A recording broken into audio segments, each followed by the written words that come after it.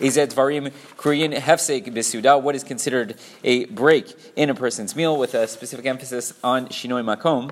Shulchan Aruch here says, Yesh Mi Shomer, there are those who say, She'im Hayab Bigan, if a person was outside, they were in their garden, V'rotzela Chol Mi Perot Kol Ilan V'ilan, and they want to eat from all of the different trees outside. And it's lav dafka. It doesn't have to be they're actually eating from the fruits that they're pulling off from the trees, but they're eating outside in different places. So these yesh mi shomer say that kevan shebirich al ilan echad ein tzarich levarich al ha'achirim. When to make the bracha from the fruits of one tree, you do not have to continue to make a bracha on all of the other trees. He continues, v'hu shebisha'a shebirich hayad da'ato lechol me'otam ha'achirim.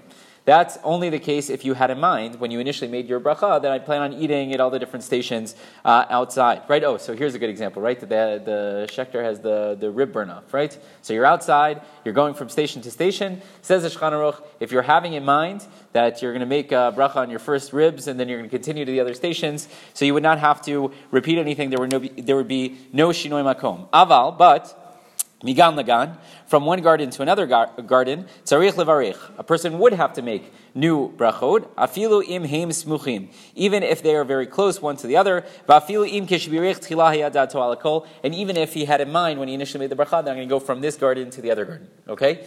Now, we'll have to go step by step throughout all of this. It sounds like it's a pretty straightforward halakha, but the problem is that we had a machlok between the Shulchan Aruch and the Ramah regarding some of these halachot. So we'll have to break that down. That's number one. Number two, we had a case earlier on, sometime last week, I don't know, where we talked about a person who was eating on Mizracha Shel Te'ina. They're eating on the east side of the fig tree, right? And then they decide they want to sit on the west side of the fig tree. And we said it might be that is considered a shinoi makom.